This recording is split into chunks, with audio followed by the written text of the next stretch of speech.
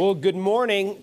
My name is Derek Carpenter. I'm one of the pastors here, and I've been reminded to tell you, after I preach, I zip down real quick to Minden to preach at that location. So if you see the pastor walk off the stage and leave, that's why. It's not like I'm sick of you guys. It's just, that's the way we're doing it. Because I got word, they're like, where did he go? Like, he was here, and down there, there's people like, where did this guy come from? He just walked in and hopped up. So I failed down there to introduce myself. So that's who I am.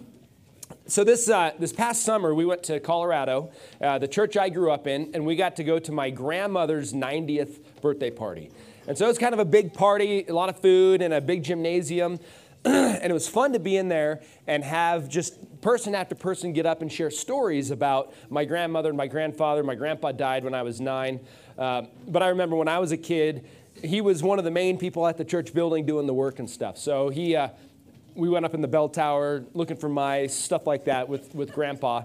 But where we were having the party was in Hammer Gymnasium. The gymnasium was named after my grandparents. And as people got up and just shared over and over, it was just a powerful time of celebrating a fruitful life. You know, it's not a life that's over yet, but a life that's deep into it, that they had significance in many lives. There was one guy that got up and shared, and he was somebody that as I was a kid, I saw him as a real spiritual giant, and because he is a spiritual giant. But he shared that when they moved to Woodland Park, that was the town, when they moved there and they visited that church, it was my grandparents that invited them over for coffee, and they hung out, and they said, man, if these type of people are at that church, that's where we want to go. That really spiritual, healthy spiritual people looked up to my grandparents.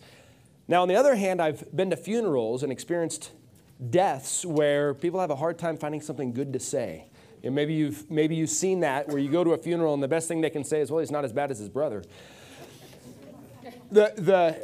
The point is, when your life is over, maybe you've never done this, but it's a powerful thing. What do you want people to be saying at the end of your life? Have you written down, what would your eulogy be? Or in the newspaper, what do you want written about you after you pass on? And then when you stand before God in judgment, is he going to say, well done, good and faithful servant? Now, I can say with confidence, both of my grandparents will stand before God and hear, well done, good and faithful servant, because they lived fruitful lives. So I want us to take a minute and look at us. Are you living a fruitful life? Do you want to live a fruitful life? Kids, look at me. This message we're going to look at today is for you, and I need as many of you as want to come up here. Kids, come here. Come on. I'm going to need some help. And I want to turn this mic on if I could. Because as we're talking about a fruitful life, here, kids, come right around here, right around here. A fruitful life is very similar to fruitfulness in farming, fruitfulness in planting seeds. So everybody grab a seed. There's a bunch of seeds sitting around here. Everybody reach through and grab one. Here you go. Here's a seed, Noah. There you go. Don't eat them. Don't eat them. Did you get one, Levi? That would be weird. That would be weird. Okay, so is this mic on? Cool. All right. Now, kids, I want you to look at these different types of soil. Now, we're going to read a story in a little bit where Jesus tells a story, a parable, which is an earthly story with a heavenly meaning, about the kingdom and about the word and how it's received into hearts. And he's going to compare it to farming. So let's start with this one. Somebody with their seed, do you think it's going to grow very well in that? No way. Does somebody want to explain why not to everybody else in here? Yes. Who wants to explain it? Me. Blaine? Blaine, tell us about this soil here and whether a seed is going to grow in that. It's because it's solid. It's solid, so yeah, that's good. That's good. So why won't a seed grow there? Because it's hard. Because it's hard. Yeah. So what happens when you drop the seed on it? It wouldn't Oh, get out the soil. It won't break. Okay. It wouldn't get All right. Bounced off. It did bounce off. Yeah, the seed just bounced off. All right, now somebody describe this soil. Will you? All right, here you go. And here, I'll hold it. Describe this soil. Has lots of rocks in it. Yeah, it does. Is there some dirt? Yeah, some dirt. Some dirt. Do you think a seed will grow well in this? No. Why not? Because there's too many rocks. Too many rocks. Well, what's that matter? The rocks will interfere. Oh, good. Growing. Noah, would you add anything to that? The roots won't be able to grow in the rocks. The roots won't be able to grow in the rocks. Very good. All right, next one. Does somebody want to tell me about this soil right over here? Tell us what we're looking at here. It has too many flowers, so a seed won't grow in it because flowers need space. Wow, that was good because flowers need space. Things need space. Yeah, and this is all full of weeds already, huh? Yeah, that's a good job. A seed can grow there. Thank you, Blaine. Okay, last one. Does somebody want to describe, oh my goodness, all kinds. Let's see here. You know, we're going to go right here this time. The seed will glow. You think a seed will grow? Oh, okay. You guys all see this one? Yeah, but you have to bury it. River. You have to bury it. River, you have why to do you? bury it. You have to bury it. Yeah. And why do you think a seed would grow well on this one? Because it doesn't have any hard stuff, and it's not hard, and there's no rocks, and it has space. And it has space. Okay. Good soil. And it's mushy. Okay, that's good. Hey, now, you guys can go sit down. You can take your seed with you if you want. Don't eat it. But take your seed.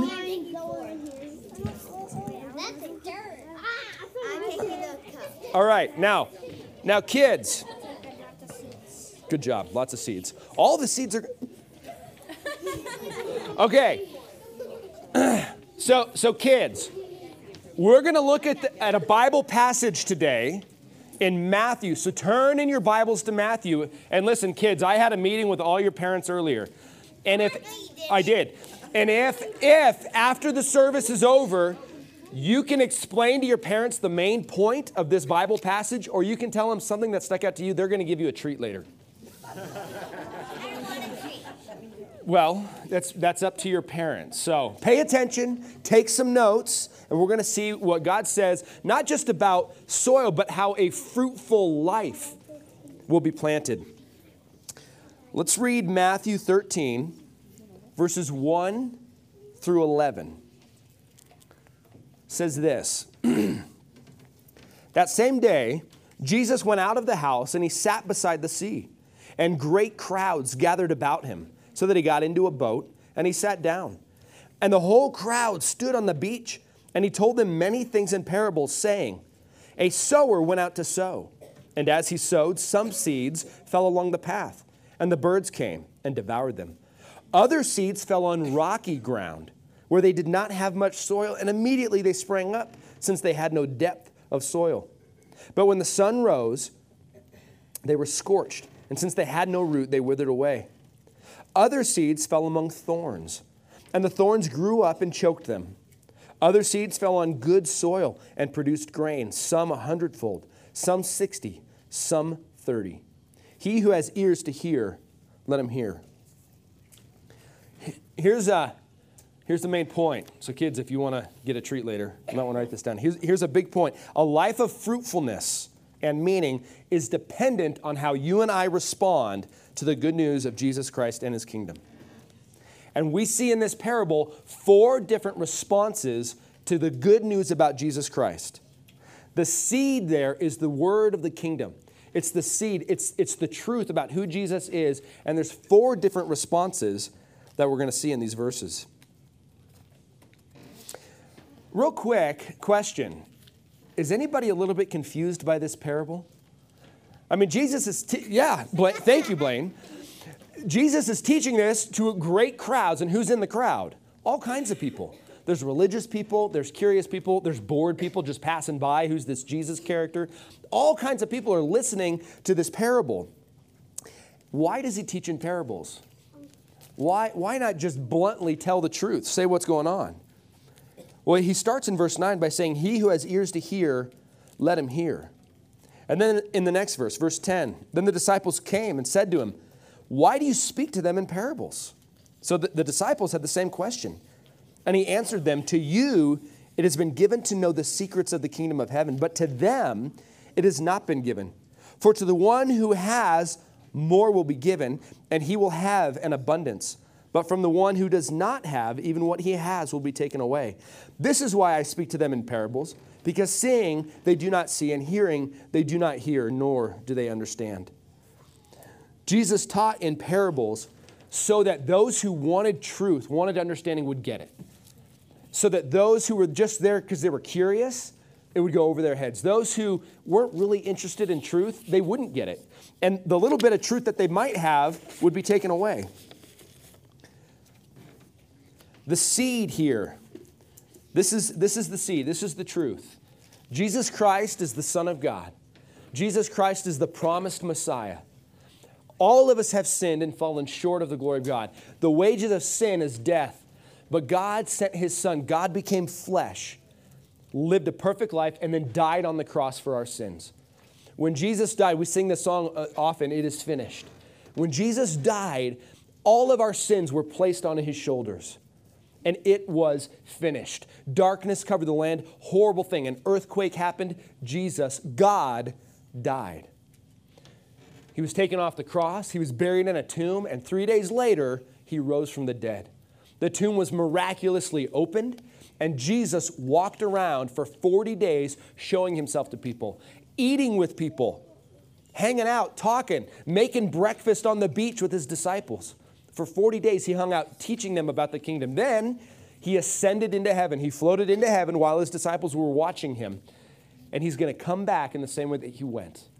And salvation and a life of fruitfulness is only possible in Jesus Christ. That's this seed. Now, how are we going to respond to that seed? That seed is the word of truth. And I want you to understand this. In our day and age, this is very applicable, because this is an exclusive truth claim.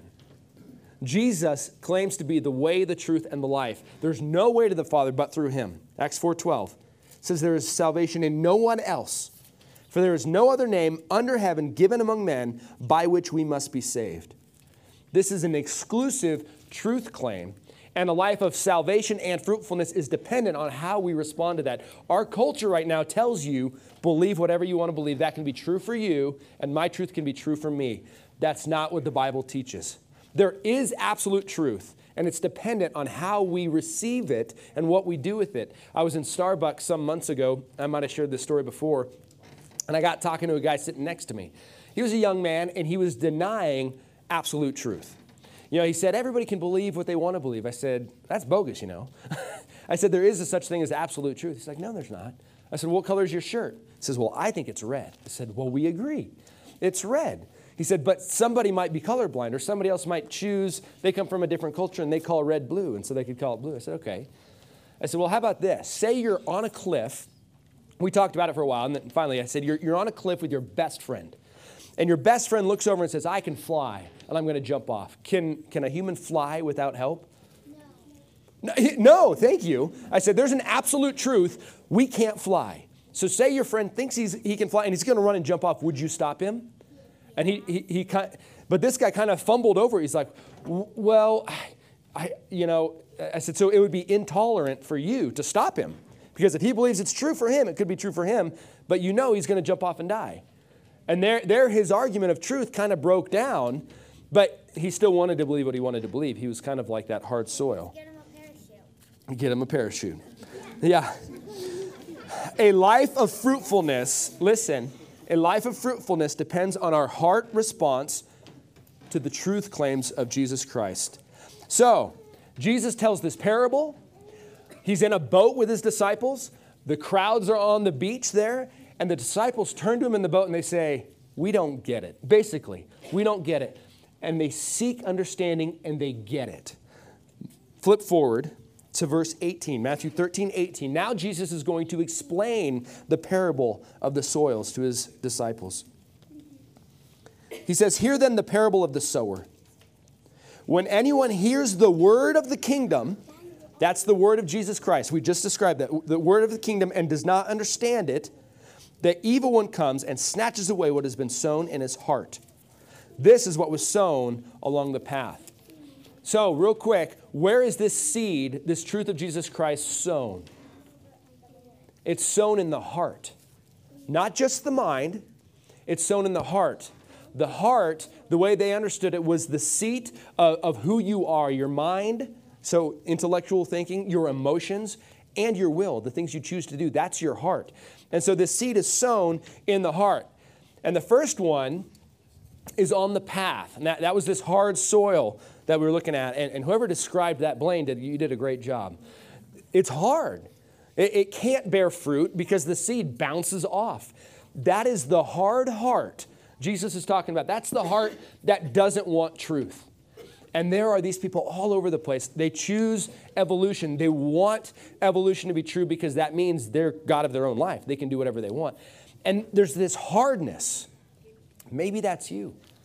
Maybe you're here because mom or dad made you come, or husband or wife made you come, and you're actually hard to the truth. Well, you're here, so that's a good sign. I would encourage you, soften yourself that this is true. Now, on the other hand, what do we do with the hard heart? Maybe this is a brother or a sister, a friend, a coworker, and you begin to share spiritual truth, and it just bounces off. They might even get angry coming back at you. What do you do with that? Back off. Back off. The hard heart, we pray for God to soften them. I dealt with this with my son when he was in high school, or even junior high. And he'd come back and he would have these debates with other kids in school about creation versus evolution. I said, stop it. They don't want that truth. Love them and communicate. Do you fight with them just to win? He's like, well, yeah. I said, no, that's not us as Jesus followers. We want to love them and share truth with them. It's not about being right, although it's right. But it's not about winning an argument. It's about winning souls. The hard heart, this is in your notes if you're note takers, kids. The hard heart, a person so hard-hearted and committed to their own way, they're not interested in truth. The next soil, verse 20. As for what was sown on the rocky ground, this is the one who hears the word and immediately receives it with joy. Yet he has no root in himself, but endures for a while. And when tribulation or persecution arises on account of the word, they immediately fall away. So picture the scene, and they would have known, Jesus' listeners would have understood this scene. The way they sowed was they had a bag, and they would walk down the field, and they would just fling the seeds out. They would just throw them out, ideally landing them in the fields where they, furrowed, and they made it soft and ready. But they're walking along the path and throwing it, and some land on the path. And we saw that. That's the hard heart. Some land on the edge because they're really flinging it out there. And when you prepare a field to plant, you go through and you remove the rocks and you stack them on the side. You get them out of the way. Well, those rocks on the side, the wind would blow, and some of that good soil would get over and just be in the cracks of the rock. Again, the kids did a really good job describing the rocky soil. Nothing can grow. Somebody said it because there's no root. I think that was Noah. Yeah, you both were pointing out. You said there's no space because of the rocks, and you said because the soil is too shallow. That's exactly it. So this is the person, Jesus says, they hear the word. They hear that Jesus Christ is the way, the truth, and the life. They hear Jesus saying, come to me, all you who are weary and heavy laden, and I will give you rest. Take my yoke upon you and learn from me. For I am meek and lowly of heart, and you will find rest for your souls. For my yoke is easy and my burden is light. They hear that and they go, that sounds good. I want in. But they're shallow. This is the person, they tried the yoga thing, they tried the meditation thing, and now they're going to try the Christian thing. But it doesn't last. It looks good at first, but it doesn't last. Why doesn't it last? Two things: tribulation or persecution. When tribulation or persecution arises, they fall away. Tribulation. It's kind of cool that word is different from persecution. Tribulation is an internal pressure. So this is not persecution. This isn't somebody coming from the outside saying, oh, you're a Jesus freak. Oh, you're stupid. You shouldn't believe in that. Creation isn't true. This person is the one that has the internal pressure. They respond. Then they start coming to church and they hear things like Luke 9:23, where Jesus says, if anyone wishes to be my disciple, they must deny themselves, take up their cross daily, and follow me. So they start hearing, wait a minute, I just want my fire insurance and go to heaven and then live however I want. You get to know the Bible, and Jesus says, no, follow me. Following means patterning your life after Jesus. It means putting him first in your life. Now, we don't do this perfectly by any means. But this person hears it and they go, oh, wait, you want me to give of my time? You want me to give of my talents and of my treasure? I don't really want to. You know, I want to still do what I want to do. Wait a minute, I have to give up sin? But I really like this sin over here, whatever it is. I really like that. Yeah, and you're telling me I can't do that? Well, that's judgmental, so I'm just going to go do what I want to do. And they fall away. They are shallow, tribulation, or persecution. This is what comes from the outside. So somebody responds, then they go to work or they go to school, and somebody starts making fun of them. By the way, kids, if you really follow Jesus at school, you will get made fun of. You okay with that? No? No, really, if you choose to follow Jesus at school, you will get made fun of. And the shallow person gets made fun of, and so they abandon it. They walk away. They're persecuted. They say it's not worth it. In this country, we are so blessed, but it's also a mixed blessing. We're blessed in that we don't have a lot of real persecution that they have in other countries. But you know those other countries where that real persecution is happening, India, China, the church is booming. You know why? Because the Christians are real Christians. Because it could cost them their life and they choose to follow. Here, we can go to church on Sunday for an hour and be a Christian, and it doesn't cost us much. So here, the shallow person is the one that's not willing to pay any kind of cost. If you're a note taker, the shallow heart, shallow person not willing to endure hardship for Jesus Christ. As I was thinking about how do we apply the shallow heart, I said, if this is you, get over yourself. Right? Because that's this person. It's all about me. I'm coming to Jesus in church because it's about me to feed my needs. Get over yourself. It's not about you. It's about God. That's why I love starting with worship. I love the songs we sang. It's about Jesus. By the way, Jesus loves you so much he gave his life for you. But it's not about you. It's not about me. It's about Jesus. This also came to mind as I was going through this. Why do we choose to follow Jesus? Because of the benefits? I would say we should follow Jesus because he's true. The benefits are great, but it's true. There is no other way. So really, there isn't another option that will get you there. There's worldly options. There's other religions, but they're false. They're lies. They won't get you there. So the main reason is because it's true. All right, next soil, verse 22. As for what was sown among the thorns, or here we have weeds, this is the one who hears the word, but the cares of the world and the deceitfulness of riches choke the word, and it proves unfruitful. That's this one. By the way, aren't you guys proud of our kids? They're so insightful as they look at this. And by the way, Jesus says that we should all respond to the gospel like a child. We should all have faith like a child. Children, they just believe. That's the way we should believe. But so whoever was describing this did a really good job. No, it's not going to grow because these are going to take all the nutrients from whatever's going to grow. These are already here, and they need space. They need space, which I thought was wisdom. Plants need space to grow. Have you ever had a tomato fight in your backyard or a watermelon seed fight, and then later you find a watermelon or a tomato plant growing somewhere that a seed landed? Maybe only at our house. But I've found tomato plants growing in weird places under bushes and stuff like that. But they're thin, their stem is thin and they just lay on the ground. You just pull that out because it's not going to bear fruit. It's not getting the sun. It's not getting the nutrients. It's not going to bear any. It might get little fruit, but they'll never actually turn into edible fruit. That's this weedy person. The weedy heart, this is a person too busy or distracted and deceived by money and worldly pursuits to enjoy a fruitful life with Jesus. This is the weedy heart. What does he describe here in verse 22? Sown among the thorns.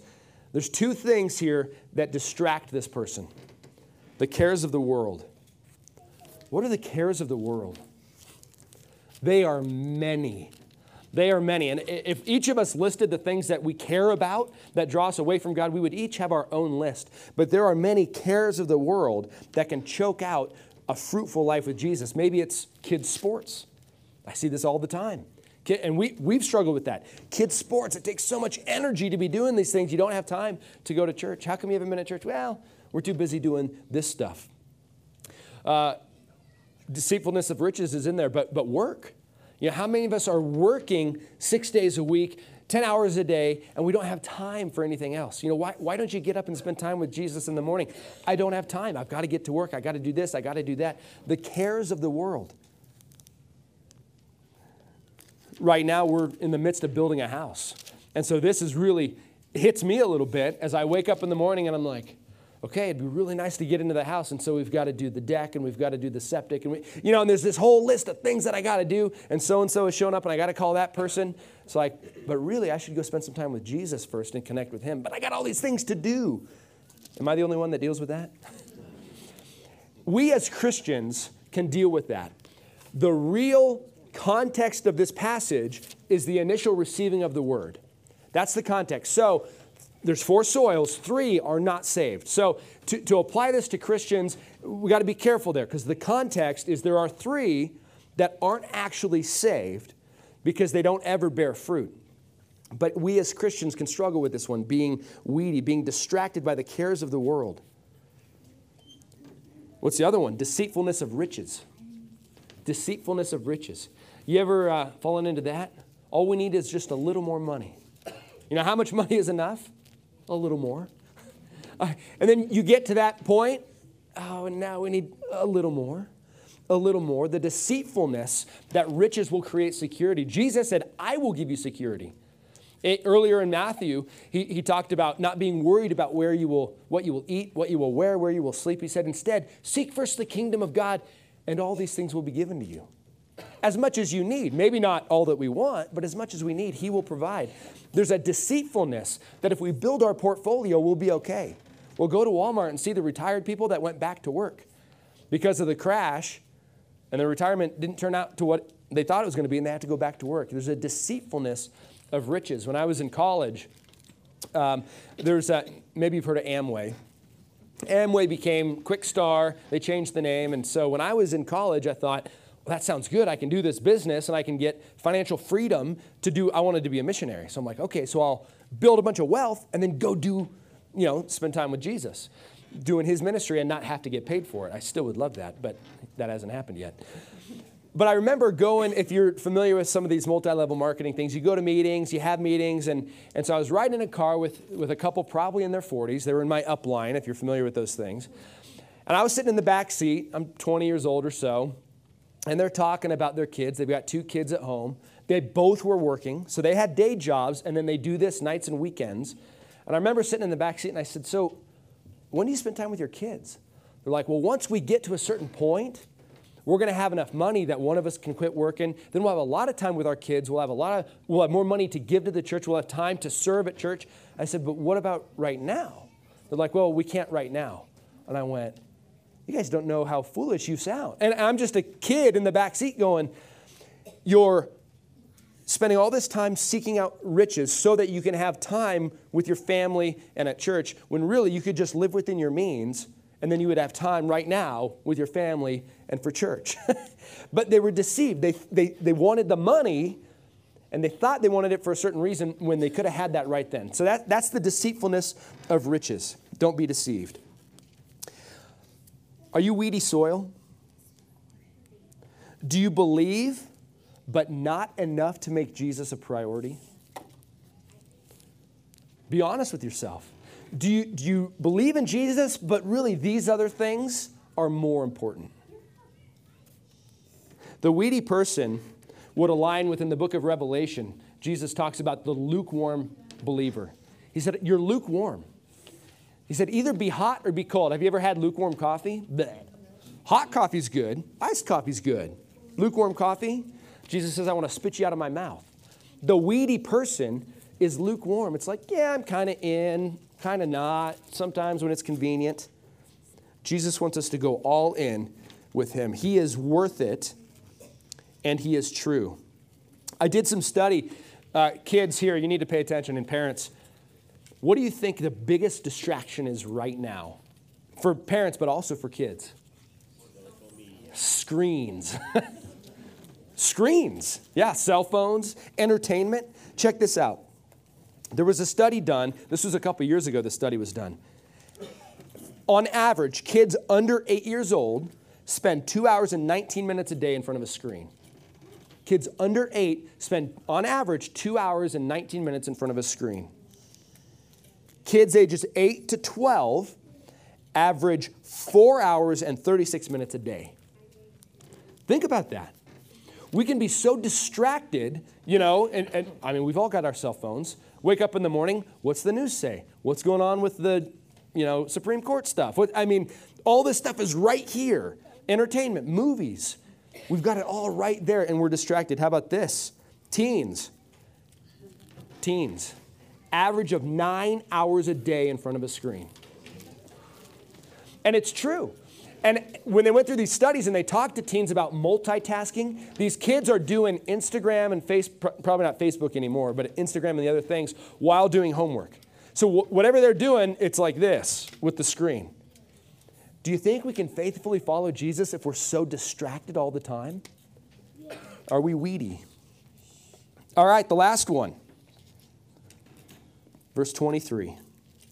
As for what was sown on good soil, this is the one who hears the word and understands it. He indeed bears fruit and yields, in one case 100-fold, in another 60, and in another 30. The good soil hears and understands. And maybe not fully understand. It's okay to not fully understand, but seek clarification. They hear, they understand, and they receive the word. That's the soil. One of the kids talking about that soil. Oh, you drop it in and it sinks. You have to bury it a little bit. Somebody said, that was really good. That was you, River, huh? Yeah, you have to bury it. It's the same with God's word. Is it buried in our heart? Does the truth of Jesus land in our heart and sink in? Or does it bounce off? Or is it distracted? Does it become part of who we are inside? The good soil. And the good soil produces fruit. This is what's cool about this.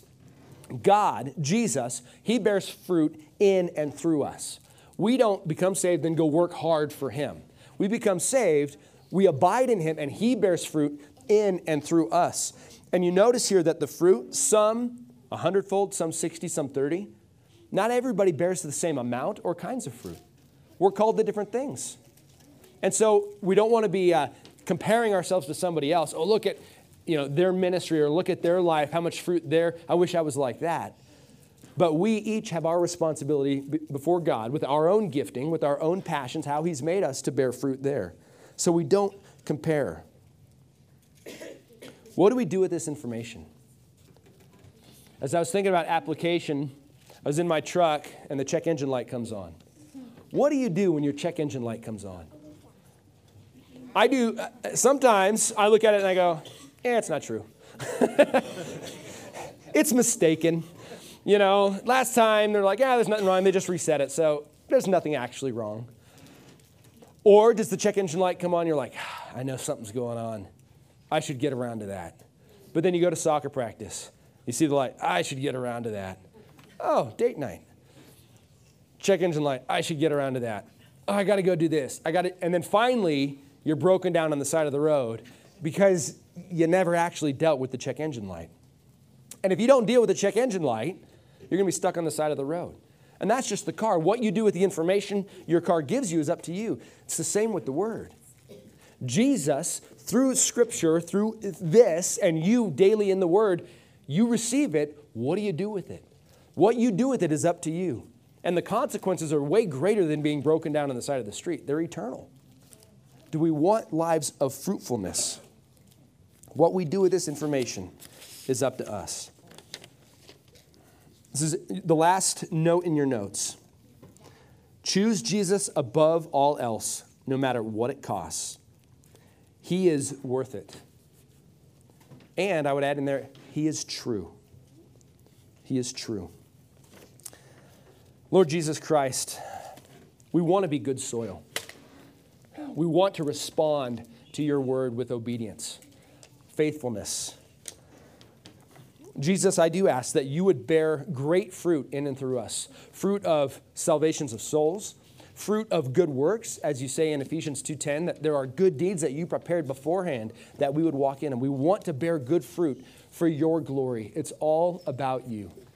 God, thank you for these children in the room, each one of them, their insights, their faith. God, I pray that they would live fruitful lives, that every kid in this room would choose to follow you. They would surrender to you, and you would enter their lives, change their hearts, and use them for your glory. Bless us. In Jesus' name, amen.